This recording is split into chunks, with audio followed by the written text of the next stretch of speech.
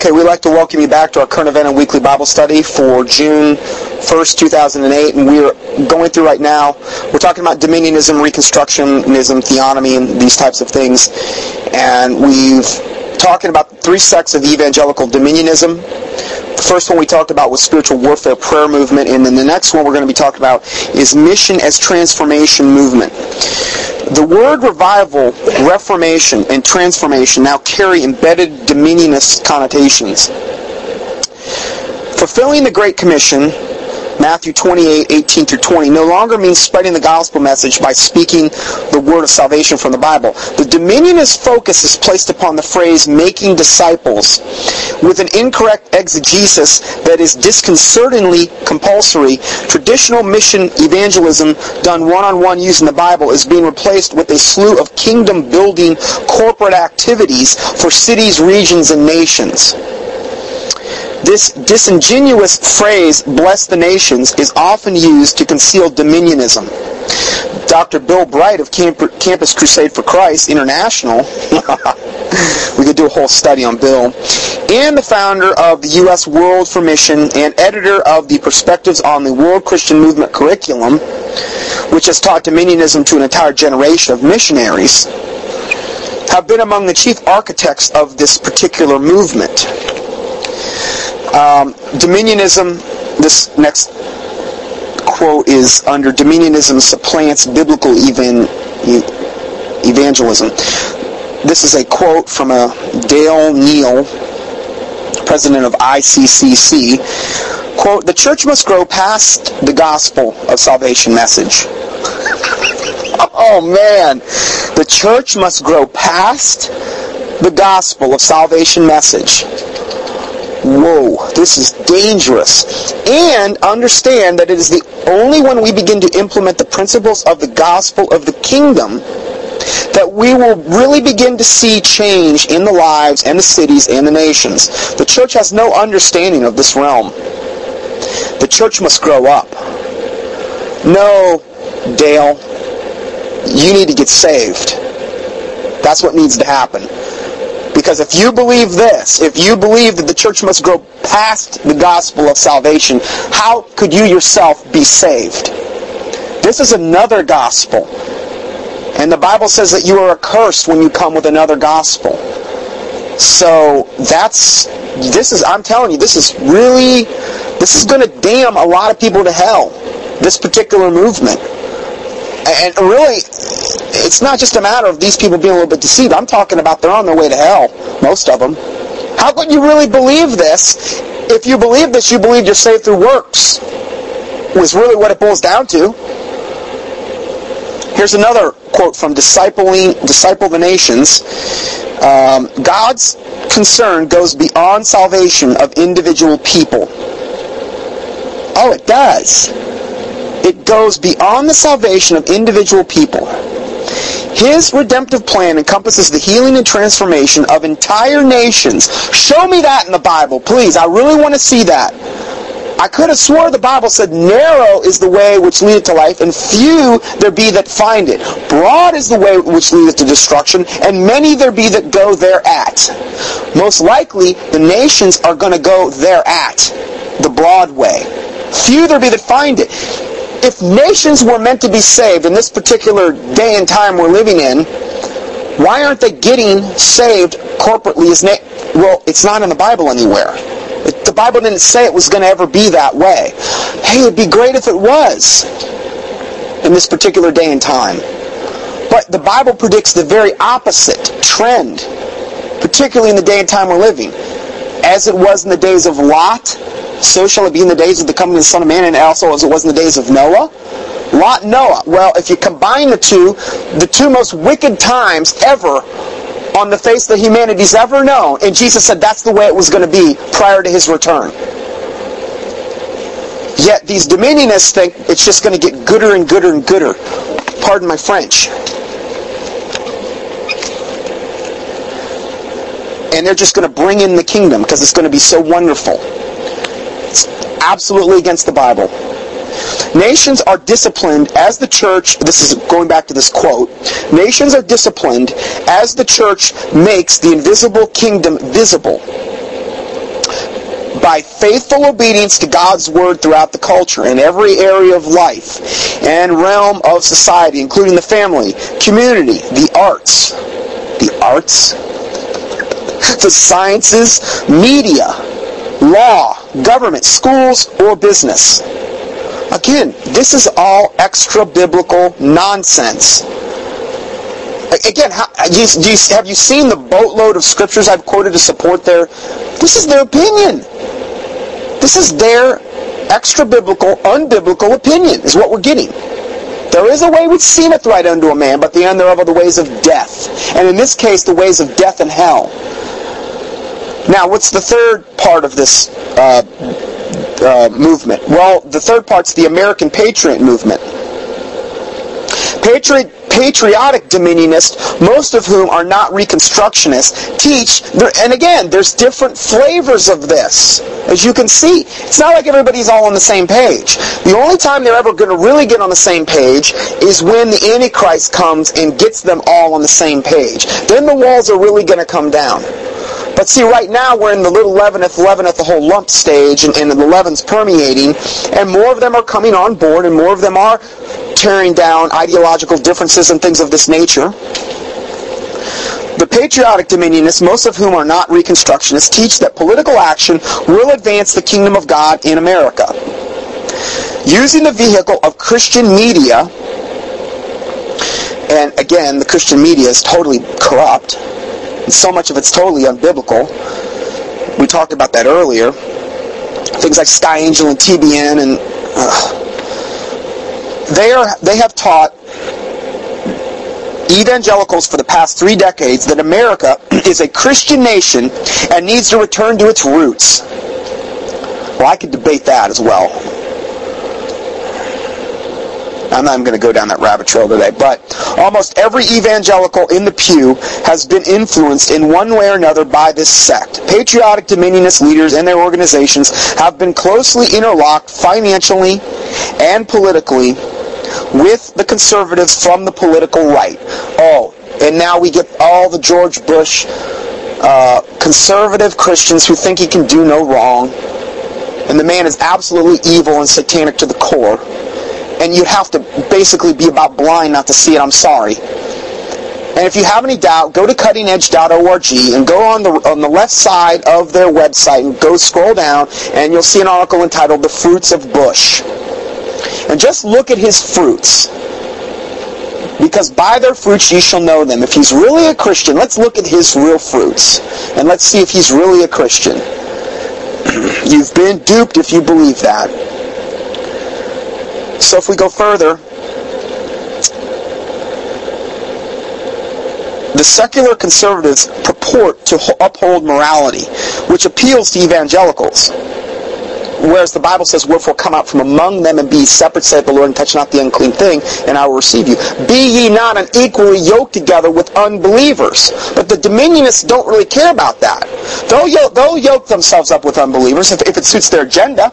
If they can advance their agenda, they'll yoke themselves up with people that don't believe the way they do. They'll yoke themselves up with unbelievers, because it all is ultimately working for them to take dominion, and at some point they're going to overtake them, so they figure, well, we'll just use them for now, for what we can use them.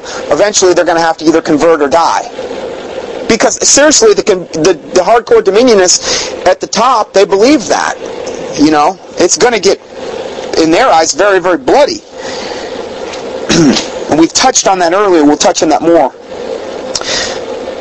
So the combined force of conservatives and evangelicals flexes its political muscles in Washington.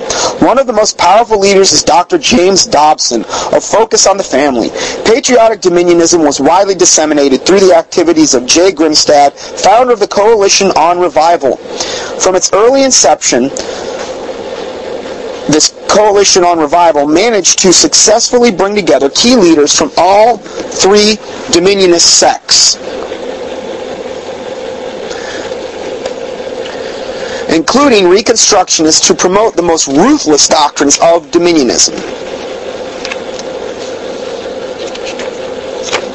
So if we go further, let's look at this a little bit, break this down a little bit more. The 3-legged stool of dominionism looks like this.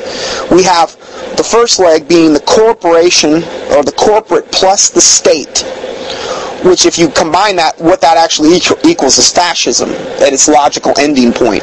Then we have the state plus the church, which is faith-based. We have all these faith-based initiatives. See, all of this stuff is unbiblical. Not only is the 501c3 church unbiblical because you've yoked yourself up with not only the government but the Internal Revenue Service, and the Bible says to be not unequally yoked together with unbelievers. All the licensing and all of this other stuff that goes along with it. When you do that, when you're a 501c3 entity, you have to go to the state, to the Internal Revenue, to get your right to exist. And you are a corporation. 501c3 corporate entity, with the pastor designated as the CEO and the board of directors are the deacons. And that's how they set it up. And if you don't do it in your church bylaws, they'll set it up for you. If you ever come into question by the government, they'll do it for you. Ask Dr. Dixon. What happened to him?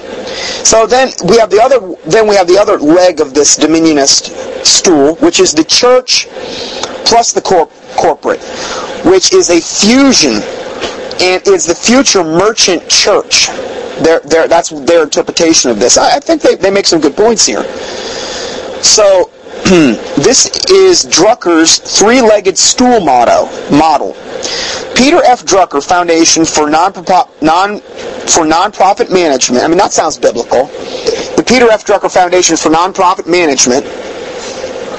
Sounds real Christian. I just remember Jesus all throughout the New Testament and the apostles and the martyrs telling us, yoke yourself up with the government, yoke yourself up with the state. Do whatever it takes in order to spread the gospel.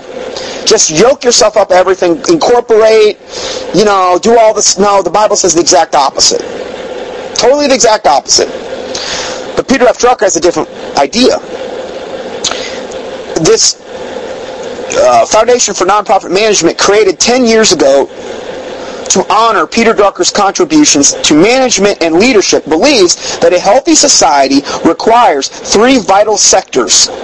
Again, as I'm reading these quotes, just try to do your mental Rolodex of the Bible and see how this lines up. A public sector of effective governments.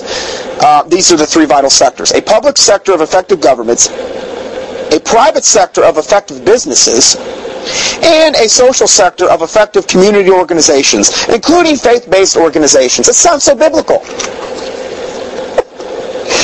Oh my word, this is unbelievable. It furthers its mission to lead social sector organizations toward excellence in performance by providing educational opportunities and resources. It sounds like I've just read some kind of business manifesto. That's from the Leadership Network, the quote. Now, there's also the phenomenon of Rick Warren. Rick Warren has single-handedly accomplished more to bring about public convergence between the three sects of dominionism that we just mentioned than any other individual at all. Well, he should. He's a member of the Council of Foreign Relations. I mean, number one, that's well known. He's a member of the Council of Foreign Relations. He's got, at his Saddleback Church, Rupert Murdoch is a member. Rupert Murdoch is the most powerful and probably evil media mogul around. He owns more, I believe, than Ted Turner even does at this point. He's one of the most evil men on the planet. One of the primary things that he does is distribute pornography. He's in his church. And Rick Warren received his doctorate from Fuller Theological Seminary. I mean, they're right down the line, right, Doug? Under the tutelage of his advisor, C. Peter Wagner. Did you know that? Rick Warren, his advisor was C. Peter Wagner, and this is the guy we were just talking about, and all the hyper-charismatic dominionism stuff. C. Peter Wagner of Spiritual Warfare Dominionists, dubbed America's pastor by the media. Well, sure he's going to be dubbed that by the media when Rupert Murdoch's controlling most of it. He is now embarking on an aggressive campaign to set up the model of Peter Drucker's Healthy Society in Rwanda. Ostensibly under the banner of missionary and charitable endeavors, Warren has launched a grandiose plan to transform Africa, to cure AIDS, to end poverty, and, lastly, to fulfill the Great Commission. Warren transcends evangelicalism. He easily moves in internationalist circles. and aligns himself with rock stars like Bono, Warren has audaciously called for the Second Reformation based upon his global PEACE peace plan. We've talked about this before in other teachings, which is a study in dominionism. Now, it all looks and sounds on the outside, especially if you're unsaved looking at this, it sounds nice. They're going to end AIDS, they're going to end poverty, they're going to bring fresh water, they're going to give them their vaccinations and all these other things.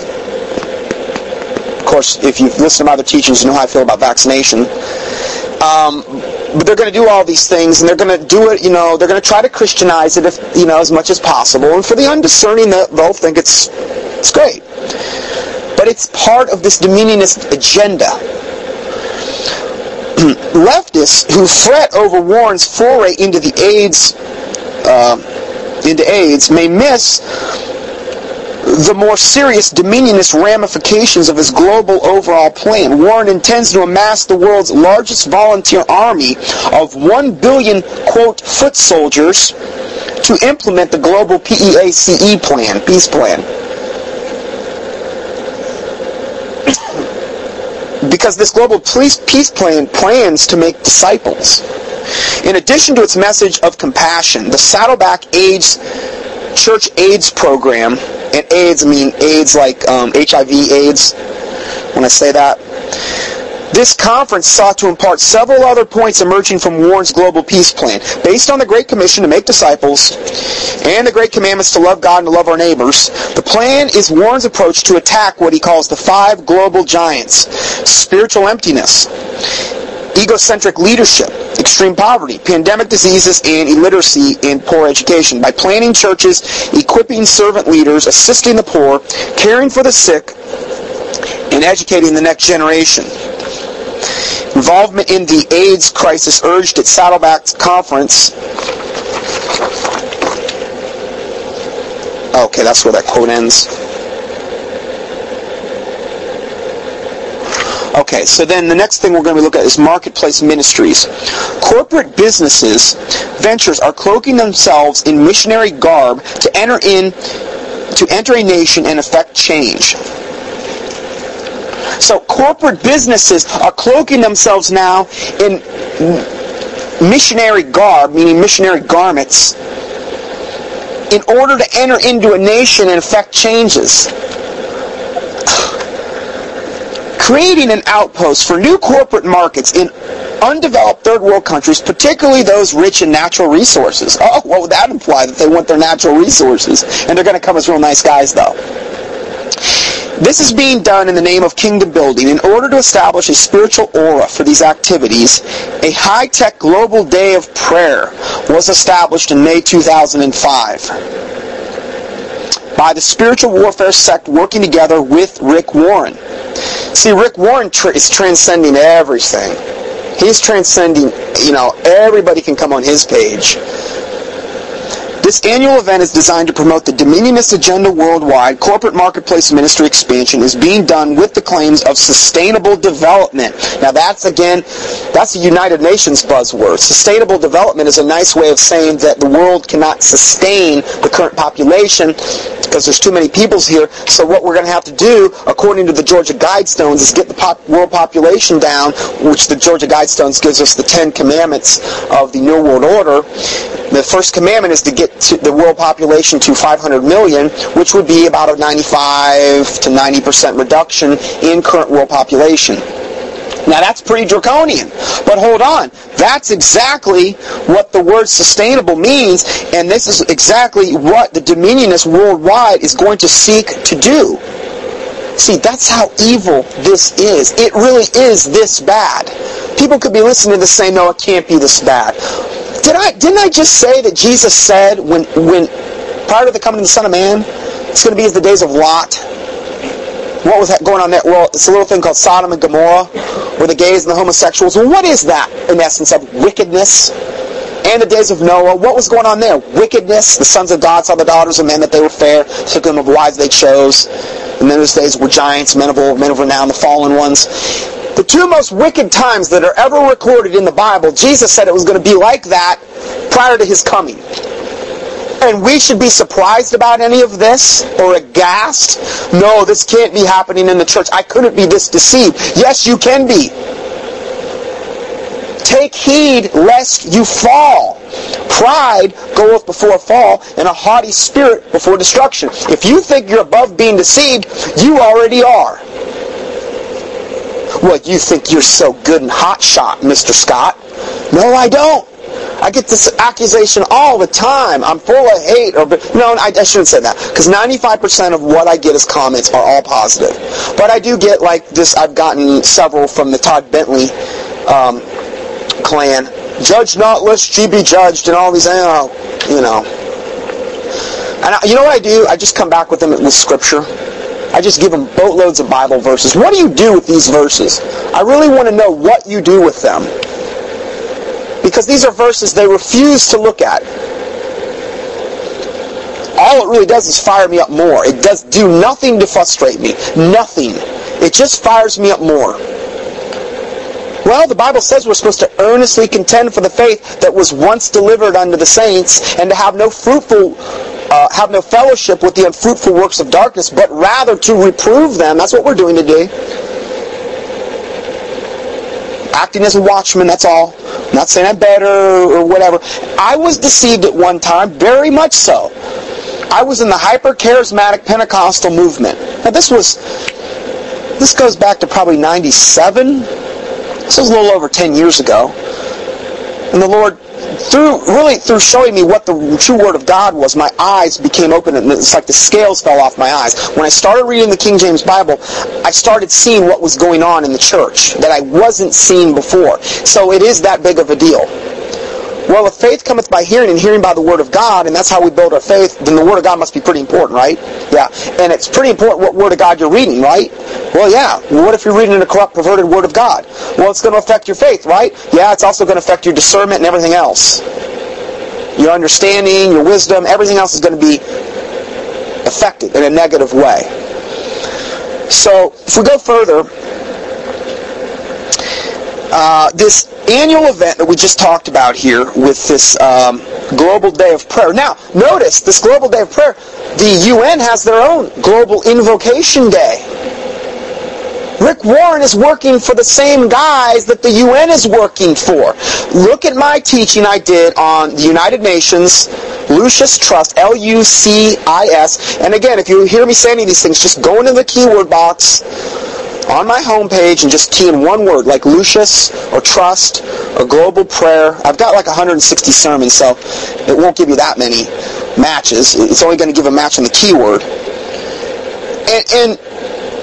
And listen to that one. It's really the same agenda. It's just that this Rick Warren's trying to come at it from a Christianized way.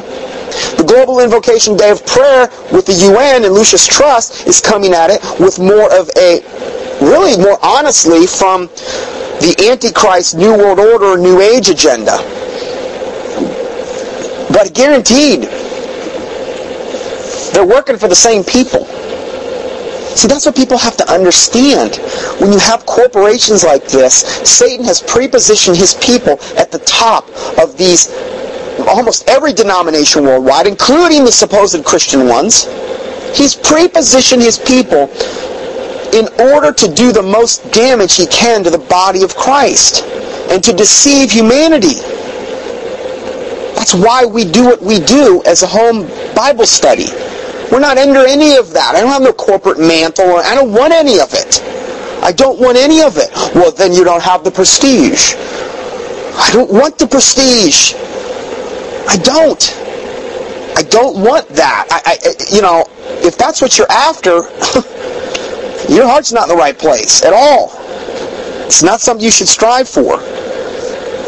So if we go further, this annual event is designed to promote Dominionist agenda worldwide. Corporate marketplace ministry expansion is being done with claims of sustainable development, and we already talked about that, free trade, and other community development activities that could screen the Dominionist agenda. Again, where is this in the New Testament where we're supposed to go do all this?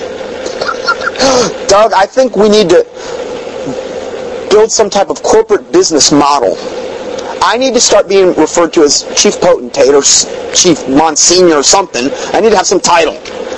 It's crazy. Where does it end? An influential marketplace mission organized is called Transform World, which is one of the most patent examples of dominionism. Mission groups are taking up the quest for corporate expansion and financial gain by linking with business corporations. Mission groups are doing this. This is unbelievable. Why? For financial gain, they're admitting it. By linking with business corporations who are taking up the mission to expand their markets in the name of kingdom building. Does this churn your stomach? This is unbelievable. Meanwhile, C. Peter Wagner has cooked up a new definition of ecclesia, or the church, to fuse the church with the corporate workplace. This is a very highly referenced article I'm referencing from here. Now let's talk about marketplace dominionism. This is from a business interview with Ed Silvoso of Harvest Evangelism. In this interview is said, what is required is a change of heart. The heart of the nation is the marketplace. The combination of business, education, and government are the three arteries in which all life flows, in which its life flows. If we take God's power and presence to the marketplace, we will see the nations changed. To change... Go ahead. And then this quote goes on to say, to change a man, you must first change his heart. This approach, of course, is typical of missionary organizations. Silvicio's idea, though, is far more radical. Cities can be changed in nature. Countries can be redeemed. Whole countries. Entire cultures can be brought to salvation. Even though, again, we've clearly pointed out that that's totally unbiblical, and God said the exact opposite was going to be the case in the end times. You just got to choose whom this day you're going to serve. Are you going to believe the Word of God, or are you going to believe what some man's telling you? Where the Bible says, thus saith the Lord, cursed be the man that trusteth in man, and that maketh flesh his arm, and whose heart departeth from the Lord. Like making flesh your strong arm. You're leaning on the arm of flesh. Cursed be the man that trusteth in man. And then the logical ending conclusion of that is your heart is going to depart from the Lord. Jeremiah 17:5 is where it says that. So, then he goes on to say, the land itself, in fact, can be healed through this model, Doug, of this corporate dominionism, marketplace model. And such a miraculous change is brought about through one primary avenue, God working through the marketplace. I'm sorry, I can't help but laugh at some of this stuff. It's just so unbelievably unbiblical. How can anybody take this seriously? Well, that's what happens when you throw your Bible, when you leave your Bible, when you don't care about what it says, essentially. And then it goes on to say, the primary means to true revival, though, takes place first in the marketplace. Let me repeat that again. Now, this is this Ed Silvizio of Harvest Evangelism. He's being interviewed in, I don't know if it's a magazine called Business Reform, which, I can understand. They want to interview me next week, actually, Business Reform. Yeah, they're going to interview me. They're probably not going to like what I say. I'm just kidding, I'm teasing. But can you imagine as a Christian being interviewed by Business Reform? So he says the primary means to true revival, though, takes place first. Okay. Sorry about that. We had a little technical difficulty here. So, that was a real whopper that he just said. Now, here's another quote from John Cragen on Kingdom Business, Transforming Missions Through Entrepreneurial Strategies. This quote says, to achieve its purpose, the business mission company must develop and invest in Great Commission efforts that are synergistic with and leveraged by the company's presence in strategically selected markets. I'm sorry, I can't hardly get through this. This is so unbelievable. It must set standards for evangelism and discipleship. How dare them even mention standards for evangelism and discipleship? And then it goes on to say, measure results and evaluate results per dollar invested for every sphere of influence identified in the market analysis. Doesn't this sound biblical? You can just see how this is just right down the line biblically. And then it goes on to say, company spheres of influence. And spheres of influence of each team member are specific market segments targeted for impact. I can't remember all the time I laughed this hard. This is unbelievable. And then it says, any parts of the company that do not produce to standards are pruned. So in other words, you're going to get the axe if you're not bringing in the money for this particular marketplace dominionist whatever sect that you're in. You're going to be pruned. In other words, you're going to get the axe. Okay, so you better keep it up. You better statistically come on board if you're going to be, in this particular model. And if you're not producing, you're going to be pruned. And then it said, an axe is laid to the root of those that do not produce at all. Whoa! That implies they're probably going to lose their salvation if they're not doing it good enough. That was a quote again from John Cragen on Kingdom Business, transforming missions through entrepreneurial strategies. Is this some of the most unbelievable drivel you've ever heard? Now, here's another part. Militant rhetoric. There is a notable increase in the stridency and urgency of strategic-level prayer warrior rhetoric, which is linked to global transformation dominionism. Okay, so this is another quote I just had read. There's a notable increase in the stridency and urgency of strategic-level prayer warfare rhetoric, which is linked to global transformation dominionism. Again, this is the same thing that we talked about in that one on the United Nations prayer room and the Lucius Trust teaching that we did. But they're using the Great Invocation. They're using the United Nations Global Meditation prayer room, where they're meditating on that black 13,000-pound lodestone in the United Nations. But see, they're just doing it from a supposed Christianized stance. But you know what? Both the prayers are an abomination to God. What they're doing is they're invoking this to happen. Really what they're doing is they're right on board with Satan. This is just like witchcraft, as far as I'm concerned, is what we're dealing with here. False prophets regularly pump out new prophecies and decrees to shore up the kingdom mandate. Oh yeah, they do, exactly. And these decrees are unbiblical. But see, the people have thrown their Bibles out. They don't care what they say. They've got a perverted Bible anyway. And they've just chosen to follow man. Well, what is that? That's a cult. You've just chosen to follow man and trust in man.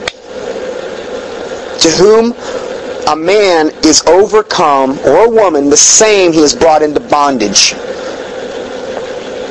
They've heaped to themselves teachers having itching ears that have spoken lies and hypocrisy. These same men and women have their consciences seared with a hot iron, and if you put yourself under them, you're being overcome by them. And don't think if you don't have TBN on or Sky Angel on 24/7, you're not going to be overcome by them, because you will be. As a man thinketh, so is he, right? That's what the Bible says. Well, how can you not think about this stuff if it's on the television 24/7? And you think that keeps all the demonic entities and fallen angels out of your house, when in actuality it's actually attracting them. This is just amazing.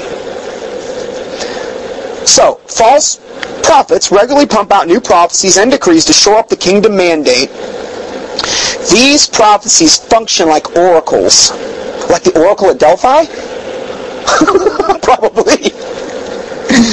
They are the major avenue for communicating God's plan, God's new plan. Remember, this is new wine.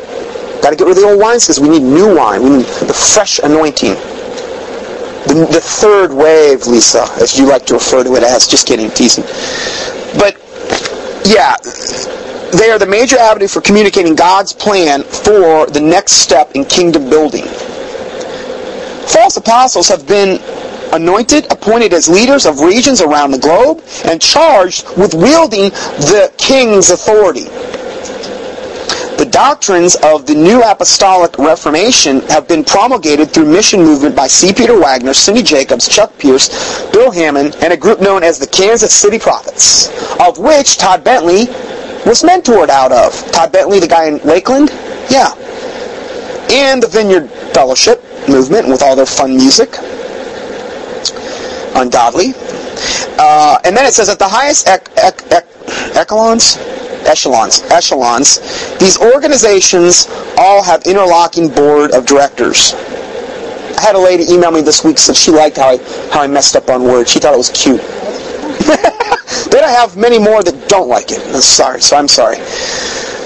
A guy emailed me this week and said, I have been saying supposedly, so I need to say supposedly. So I'm going to try to be more precise with my verbal linguistics. What do you think of that phrase? That's pretty, yeah. Golf clap. Yeah, definitely golf clap time.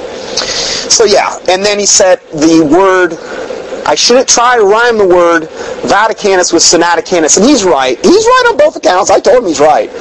I admitted it. It's actually Sinaiticus. Is that correct, Doug? Sinaiticus? So it's not Vaticanus in Sinaiticus like I was saying it, which was wrong. I'm sorry. I was wrong. It's Vaticanus in Sinaiticus. Okay? So anyway. I wanted to get that off my chest. Oh man. So anyway, if we go further, two noteworthy internal organs for disseminating false prophecies and new doctrines include the Elijah List and Joel News. Now, the Elijah List he's Todd Bentley of Lakeland, of this Lakeland revival fame. He is part of the Elijah List, which spawned itself from the Kansas City Prophets. And the whole IHOP movement, not International House of Pancakes, but International House of Prayer, even though they use the exact same logo to be cutesy. Here's a quote from Rick Joyner in his book, Taking the Land. We are coming to times when passive Christianity and passive Christians will cease to exist. Oh, is that the case? Even though Jesus went as a lamb to the slaughter. Isn't a lamb passive? Yeah, well, yeah. The apostles kind of did the same thing, and most of the martyrs too. But anyway, we're coming to the times when passive Christianity and passive Christians will cease to exist. Now, I do agree that we shouldn't be passive in the sense of just laying down and doing nothing and not praying and not being salt and light and just giving up and throwing up our arms. And so I want to distinguish between the two there. But he's talking about a militant type of Christianity, where we would actually, go and possess and take dominion, and if necessary, by force. There is a maturity, a discipline, and a divine militancy coming upon the people of God. Those who have succumbed to humanistic and idealistic theologies may have a hard time with this. Oh, so I guess, he just wanted to say that ahead of time. Then he says, but we will understand that God is a military God. The title that he uses 10 times more than any other in the Scripture is the Lord of Hosts or the Lord of Armies. There is a martial aspect to his character that we must understand and embrace for the times and the job which is now coming. Yeah, again, if my kingdom were of this world, my servants would fight. That's what Jesus said. So, but he's saying, no, we need to get super militant here. And again, we've just confirmed all of that with the previous parts of this teaching. Now the next part is the new apostles move into governments. Apostle Jim Hodges took the stage on Wednesday evening to introduce an exciting new venture for FMCI, which is the Federation of Ministers and Churches International. I'm sure it's a nice, good 501c3 corporation, which is a permanent presence now in Washington, D.C. It's a permanent presence.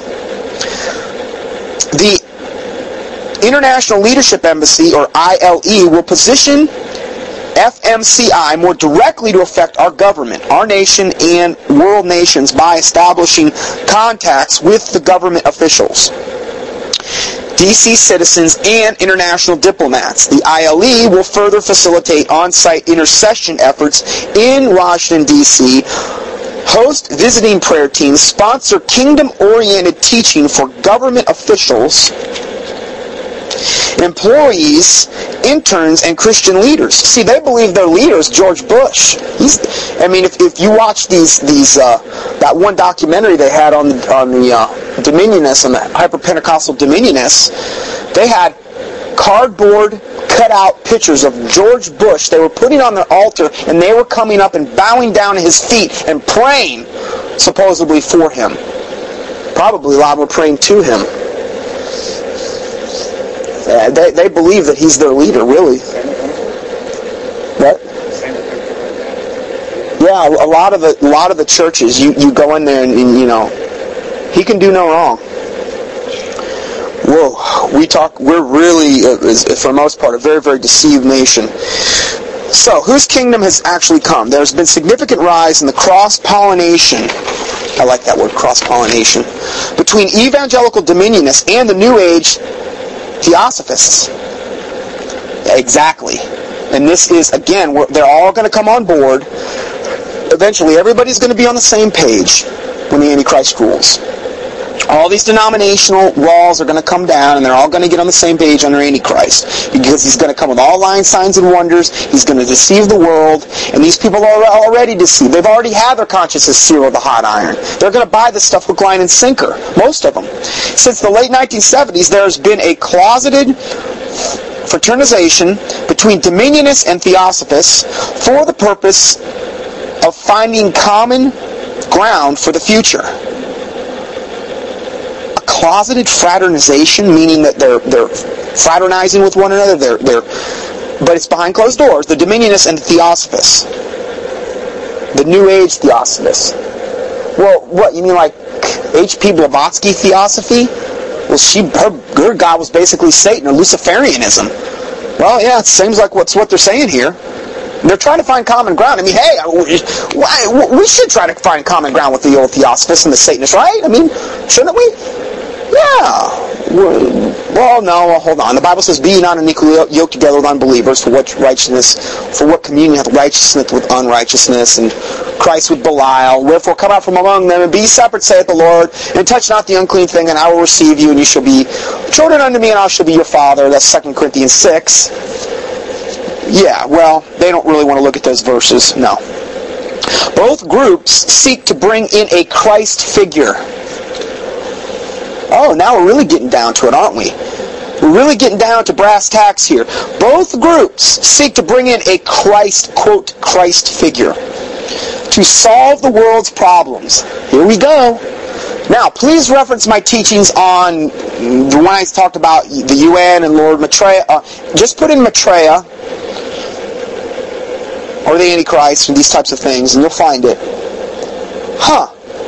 They're seeking to bring in a Christ to figure out to solve the world's problems. Both groups have granted utopian plans to create peace on earth. See, the Dominionists are just going to usher this stuff in. There's not going to be really any tribulation. We're not going to have to go through anything. It's just going to get better and better and better. See how it all fits together? Really makes the Bible come alive, I think. During the past decade, the two groups began borrowing doctrinal terminologies from one another and working on common theologies. The events of 9/11 gave a new impetus to this effort. Jay Gary, who has been a leader within all three sects of Dominionism, has had close ties with the Theosophists. How much more flagrant can you get? And is adopting new theologies, including a hybrid preterism called transmillennialism. I don't even know what that is. Bob Buford. People email me all the time and they're like, what about this guy? What about this guy? I'm telling you, there are so many apostates and so many false, deceitful workers and ministers. I can't keep up with them all. There's no way I would have to have, and I pretty much, in this ministry, I'm pretty much trying to keep up with it all myself. There's no way I can keep up with it all. There's too many. They're coming out of the woodwork.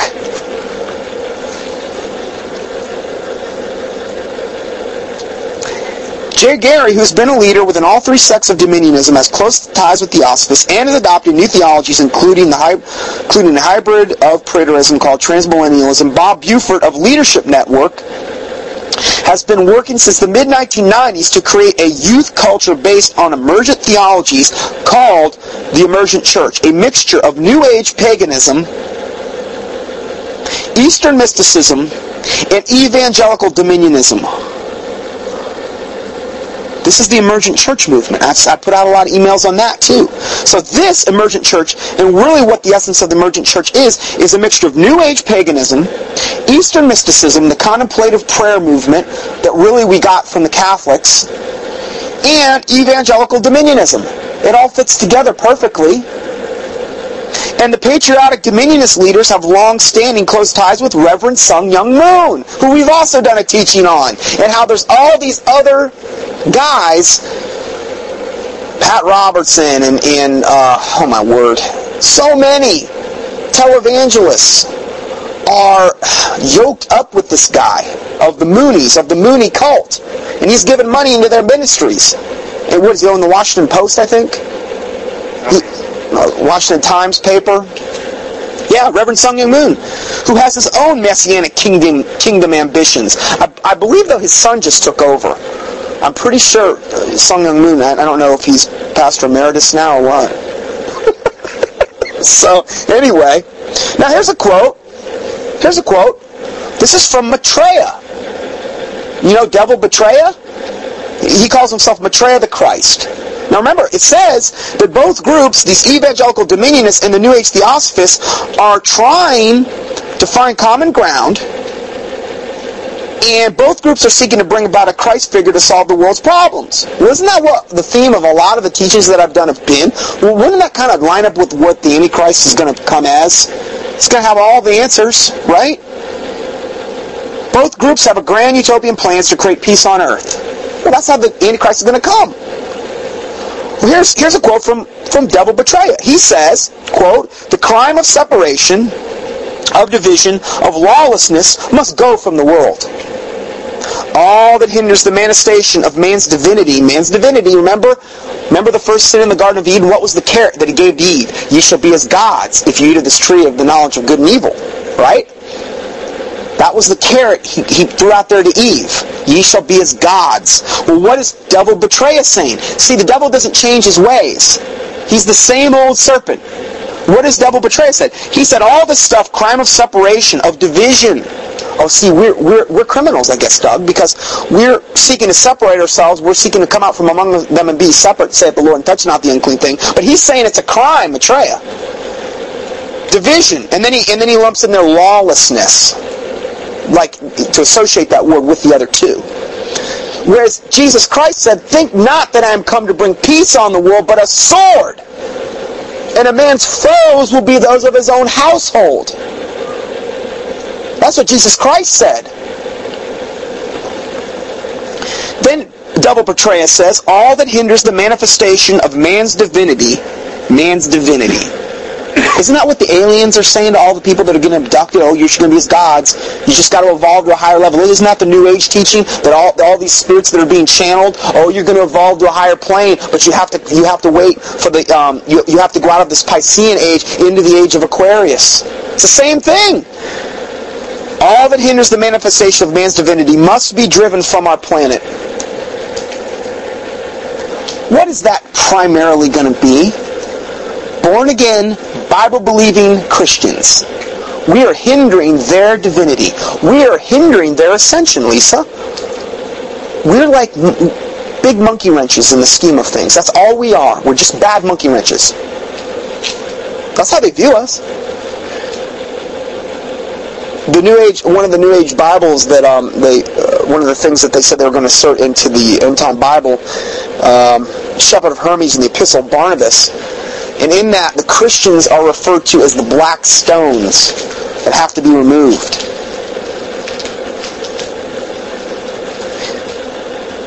All that hinders the manifestation of man's divinity must be driven from our planet. My law will take the place of separation. That's what Maitreya, the false Christ, says. See how this all ties together? Unbelievable stuff. Now, let's talk about the stewardship of deception. The Transformational Covenant by Lewis Bush is a key document which outlines the new theology of stewardship dominion. Bush has held very influential positions in mission movement as a leader in AD 2000, World Inquiry, and the Lausanne Committee for World Evangelism. He now serves as the international facilitator of Transform World by linking a reinterpreted Genesis 1, stewardship of the earth mandate to the reinterpreted Great Commission doctrine. There is a volatile new doctrine of dominionism doctrine rising. This stewardship mandate was actually first proposed as a deceptive strategy in the late 1970s by Jeremy Rifkin in his book The Emerging Order. Rick Warren and others have now picked up the theme. George Otis of the Sentinel Group, which is a spiritual warfare dominionist group, suggests that by taking dominion of the earth, he calls it transformation, paradise can be restored, as in Genesis 1 before the fall. This is an old latter-rain cult heresy that presents an alternative eschatology of dominionism. Now, then it's... go ahead. Okay, so continuing on, this kingdom that's being built is not of Jesus Christ. Obviously, as we've seen, it's not of the Jesus Christ of the Bible. It is not for the Jesus of the Bible. It has nothing to do with him, but everything it has to do with involves the Antichrist zeitgeist. And that's what's frightening, okay?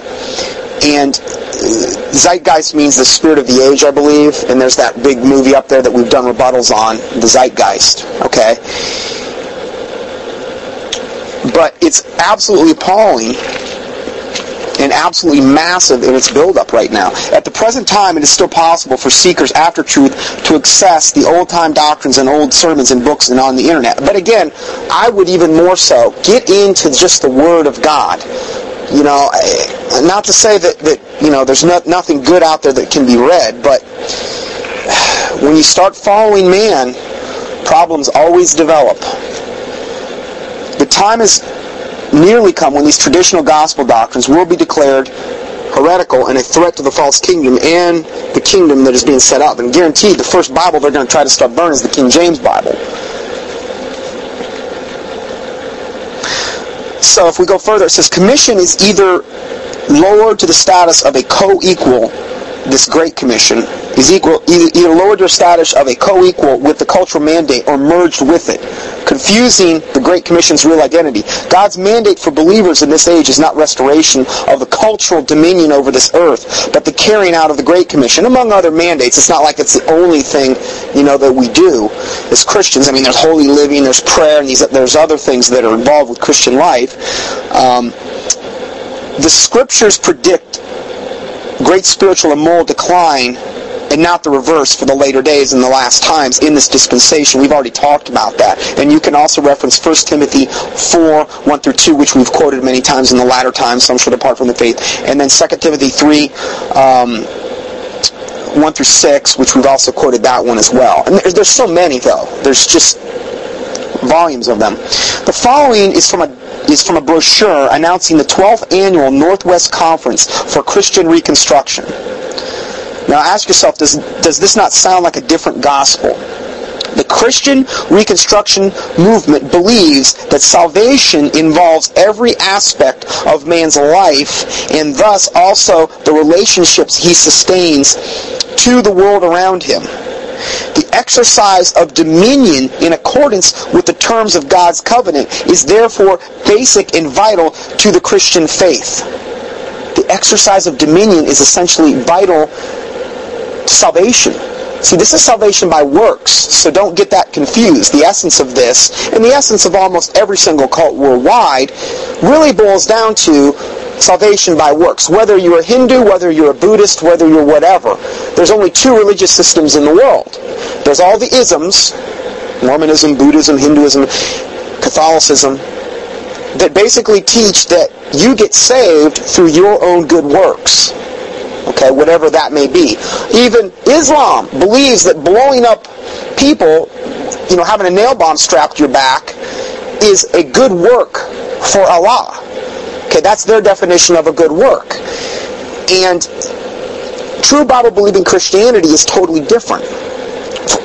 For by grace are you saved through faith, and that not of yourselves, it is the gift of God, not of works, lest any man should boast. Not of works. Now, works will be following. Faith, and these types of things, you have to have faith to get saved. But faith and works also follow salvation. But we don't do the works in order to get saved. All of our righteousness are as filthy rags, and we are all together as an unclean thing. All of sin and come short of the glory of God. Okay? So, again, that's a whole other subject. But this is the essence of this particular movement, is that it's a works-based salvation. So if we go further, the Kingdom Theology teaches and underscores the doctrine of the CRM, which is the Christian Reconstruction Movement. CRM holds that man forfeited dominion over the earth at the fall of Adam and Eve. Their fall allowed Satan to gain control of the earth. God, through his Son Jesus, will regain control of the earth with human overcomers and conquerors who will reign and rule with Christ. The chief biblical error of the kingdom concept pertains to the timing of the appearance of the millennium and the means by which it will be installed. No, I'm good. The CRM preaches the kingdom is now. Now. Okay, now again, there's different variations and flavors of this. So I'm not going to be dogmatic because this is a very complex subject. I'm trying hopefully to make simple for you. At the heart of Reconstructionism's system is a postmillennial view of eschatology. Postmillennialists believe that Christ will return to earth in his second coming after the millennium. Okay, after the millennium. Reconstruction asserts that at creation God issued to Adam a cultural or a dominion mandate to subdue the earth on behalf of God and thereby establish the kingdom of God on earth, according to Genesis 1:28. This mandate was an externally binding covenant upon Adam and his descendants. Israel and the Gentiles failed to keep the covenant mandate, just as Adam did. According to Reconstructionists, during his first coming, Jesus established and restored all the Mosaic law. The Bible says that Christ is the end of the law to them that believe. But they say the exact opposite. That the Bible also says Christ is a better covenant. And if righteousness cometh by the law, then our faith is dead and in vain. But they say the opposite. Isn't that interesting? So, they say during his first coming, Jesus established and restored the Mosaic law to fulfill measure as the rule of life for believers as well as society.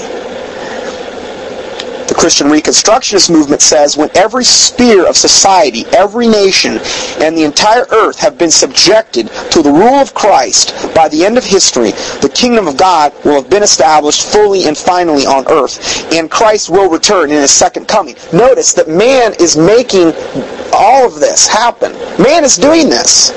And when man has subjected the whole of earth to the rule of Christ by the end of history, the kingdom of God will then finally be established, and then Christ will return in his second coming on the last day to receive his kingdom. So we've got to do all the work that only Jesus Christ can do, and then Jesus Christ is going to come back.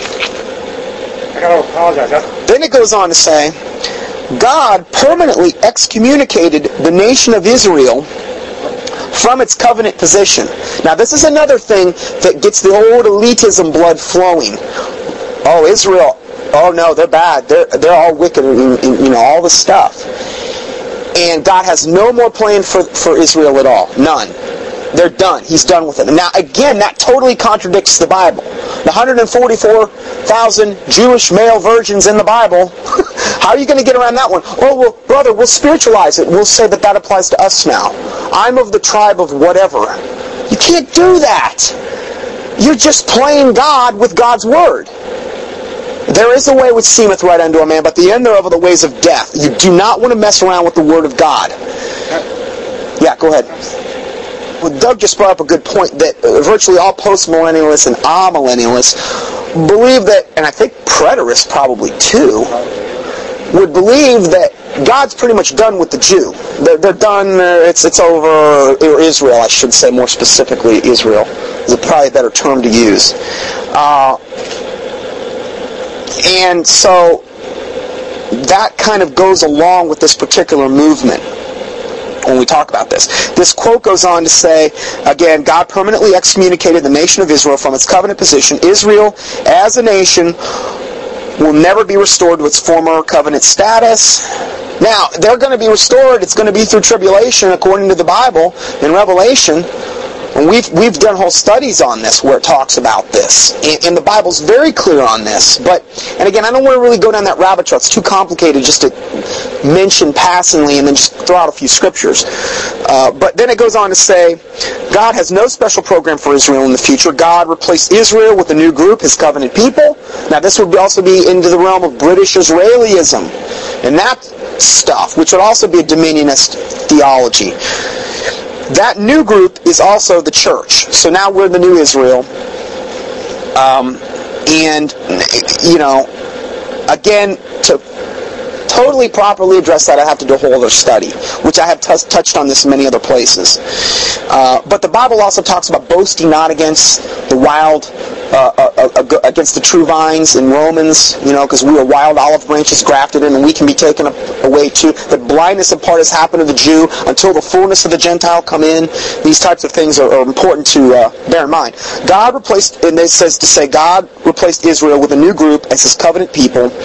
That new group is the church. Now, the Bible does say that in Christ there's neither Jew nor Gentile, bond nor free, male nor female. Okay? So, again, we have to have biblical balance when looking at this particular subject. The problem is, so many people just go in there and they throw the baby out in the bathwater. There's, oh no, He's done with them, that's it, over. But there's a lot of other scriptures then you have to completely ignore regarding Israel in order to do that. Or you could take the opposite extreme position like John Hagee, which says the Jews can do no wrong, whatever they do, it doesn't matter if they're wicked, it doesn't matter if their upper echelon in their religious society believes the Talmud and the Kabbalah, which is the most wicked thing on earth, and they can do no wrong. And they don't have to get saved because they're grandfathered in, because they get a jail-free card pass, because they're, a particular race. That's not biblical either. So that goes on to say the church is the new spiritual Israel. The church also owns all of God's future promises made to the nation of Israel. Very, very, very dangerous stuff. A lot of leaps of logic have to be made in order to justify this position. And I'm going to go ahead and stop here for this week. Next week we're going to pick up with this particular same study, and we're going to start out by talking about the actual players, or some of the main players in Christian Reconstructionism. We're going to talk about them and their theology a little bit more in depth next week. I'll go ahead and close us out in a word of prayer today. Heavenly Father, we do thank You for this time that You've given us, Lord God in heaven. We praise You, Lord God, for all Your goodness and mercy, for letting us come together once again to meet this week. I pray, God, that Your word would go forth with might and power, Lord God, and that You would use it, and that Thy name would be glorified through it, wherever Your truth is being preached worldwide, that many would be saved as a result of the efforts of this day. Lord God, that You would forgive us for any and all sins that we have committed, that the words of our mouth and the meditations of our heart would be pleasing in Your sight, that You would cleanse us from presumptuous sins and secret faults, that they would not have dominion over us. We love You, Lord God. We pray all this in the name of the Lord Jesus Christ, we pray. Amen.